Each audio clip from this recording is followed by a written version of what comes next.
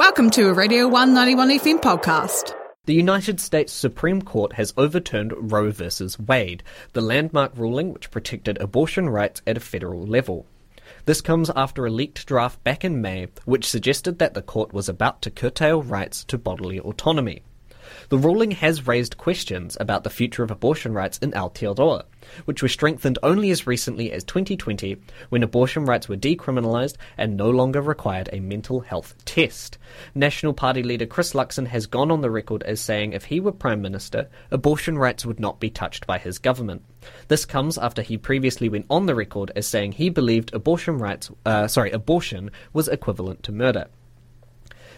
This overturning also throws into question the civil rights protected by other landmark rulings, such as gay marriage. Associate Justice of the Supreme Court, Clarence Thomas, has come out saying he believes that the court should review cases such as Obergefell versus Hodges, which ruled that gay marriage was protected by the Constitution. This morning I spoke to Professor Anik Masilo, Professor of Law at the University of Canterbury, about the court's decision and its implications. Yeah, first things first, how will this ruling impact abortion rights and access in the United States? So the US does not have a federal law that guarantees abortion. So the Supreme Court decision 50 years ago in Roe versus Wade was creating a floor, if you want, a basic right, a guaranteed right, federal constitutional right to abortion. So in that, the ultra-conservative Supreme Court has now overturned this guaranteed floor, if you want. And so this means that you have a loss of the federal guarantee right to abortion, and so that the states can now legislate and restrict abortion as they want. And so there'll be two sorts of restriction. There'll be access to abortion, restriction around abortion. So there is about 23 states that have already decided that they want to restrict abortion. Some of them have already adopted trigger bans. So that means that as soon as Roe was adopted, the restriction come into place. So in Kentucky, in Louisiana, in South Dakota, for example, there is an immediate effect, an immediate ban on abortion. In other states like Idaho, Tennessee, Texas, law will go into effect in 30 days from the judgment. So there'll be restriction on the access to abortion, but there'll also be some restriction on the performance of abortion in some states. So, for example, in Oklahoma and in Texas, the legislation creates a felony for performing abortion. And then you have about 13 states that have reinforced their legislation or have guaranteed the right to abortion. By, for example, requiring that health insurance will have to cover costs linked to abortion, or they have expanded the number of providers of abortion. They're also protecting travel, and they're also creating bans against extradition for people who will be facing criminal law in other states. So at the end, this creates a US in two sort of speed. Some states will have access to abortion, some won't, and ultimately it creates inequalities between the poorest women or the poorest family and the more rich family that will be able to travel and access abortion. So this is really what will happen immediately in the US. And so could we see some other important or landmark cases that have gone through the Supreme Court reviewed in a similar way? Yes, so that's really interesting. That's a really interesting question. It's something that preoccupies, that a lot of people are preoccupied with.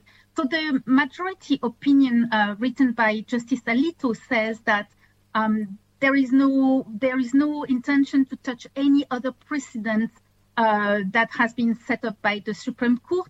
Anything that is not connected to abortion is not at risk. However, Justice Thomas, who wrote another opinion in support of the majority opinion, but not in the majority opinion, he explicitly mentioned that there will be other cases that will be reconsidered. In particular, he talks about three cases that are really important.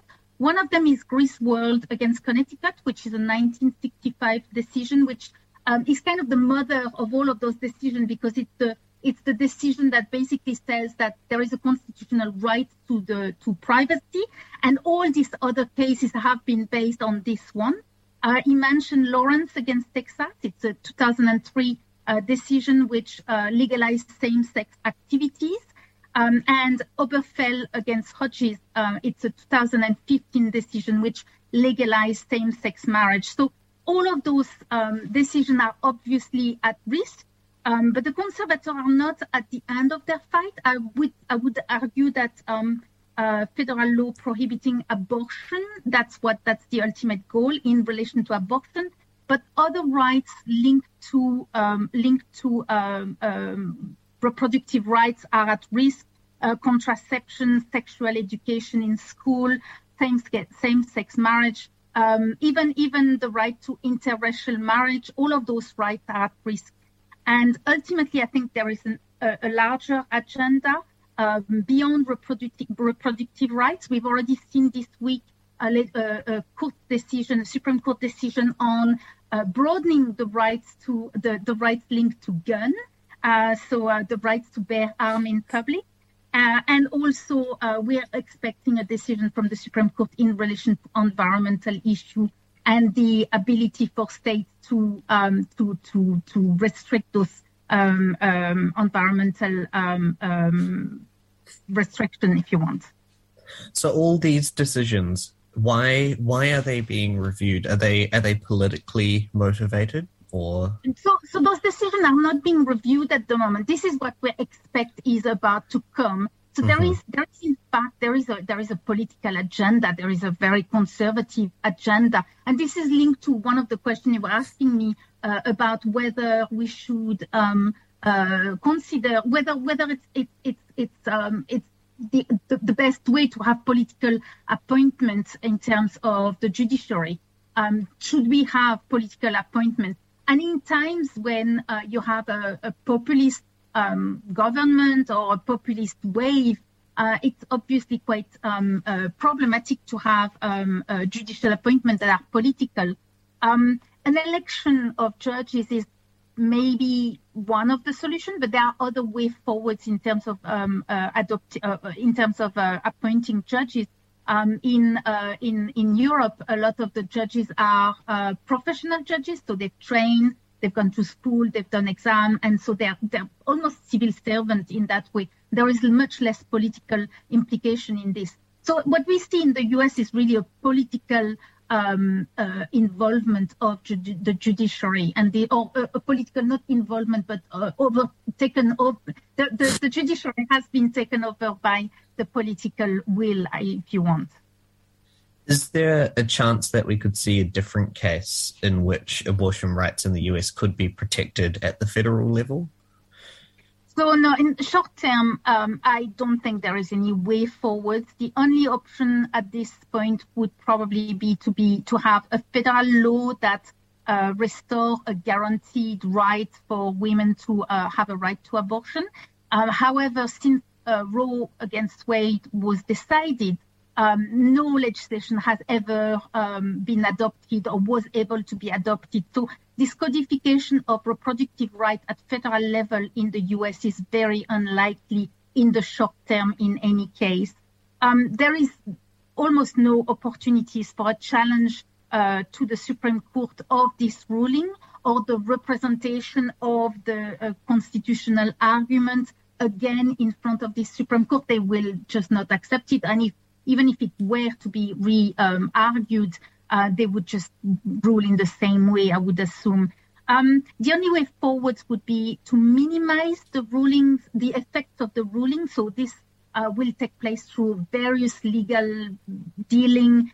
Some of it will involve the FDA, so the federal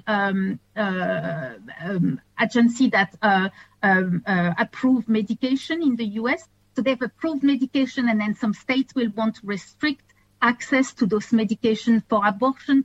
And it's very likely that there will be some legal issue around that. In each state, there will be challenges There will be constitutional challenges where people will argue that in the Constitution, all of those constitutions include the right to equality and freedom. So there will be those state challenges, federal state challenges, not federal, constitutional challenges.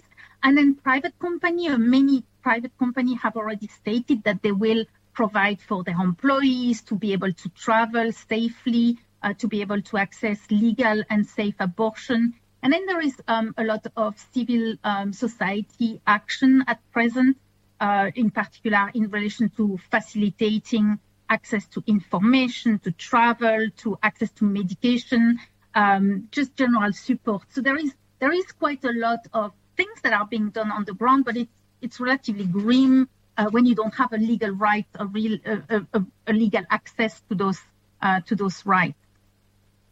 And so thinking now about the process of judicial review, some scholars have been questioning this for years. Does this overturning of Roe v. Wade, should we reconsider the judicial review process? So, well, I'm not against this judicial review. I think so. In the U.S. and in many states, what you have is you have a constitution, which is the supreme law, and then in the supreme law you have a list of guaranteed rights. And whenever, so in the U.S. it's a federal state, so whenever a state will legislate in contradiction to those fundamental rights, there is a way to judicial review and to strike down those legislation. In New Zealand, we don't have judicial review because, or generally, we do have a little bit, but not so much, because Parliament has sovereignty. Parliament is the ultimate lawmaker, and so we don't have one legislation that is above the other one that gives us a guarantee of fundamental rights. In the US, the problem is not so much around judicial review, but it's about how it's been twisted in this particular case by this ultra-conservative Supreme Court. So it's been twisted in a way that is quite perverse. So there are two legal arguments they put forward. One of them says that only rights that are guaranteed in the Constitution can be protected by the Supreme Court. And so they're saying that there is no mention of abortion in this Constitution. Obviously, the Constitution was drafted at the end of the 17th century, so obviously there is no right to abortion in this Constitution. But also, at the same time, there is no mention of women in this Constitution. So it's to be pondered. The other argument is that, well, the rights can only be protected if they are deeply rooted in this nation's history and tradition. And again, the short history of the U.S. Shows that women were not citizens for the majority of that history. And so if we're looking at the history of the U.S. and we're thinking about the personhood of women in this history, they've been longer non-citizen than they have been citizen. And so therefore, it opens a whole lot of very worrying reasoning around, what is the historical and traditional, background of this nation, and what can we build from that? And do we want to return to the late 17th century? That's to be seen. And should we be concerned from this ruling about abortion rights here in Aotearoa as well? So I'm personally always worried about those sorts of rights. I think it's always to be something to be worried. What I would say is that the New Zealand abortion reform is relatively new. It's only 2 years old. So we need to keep vigilant.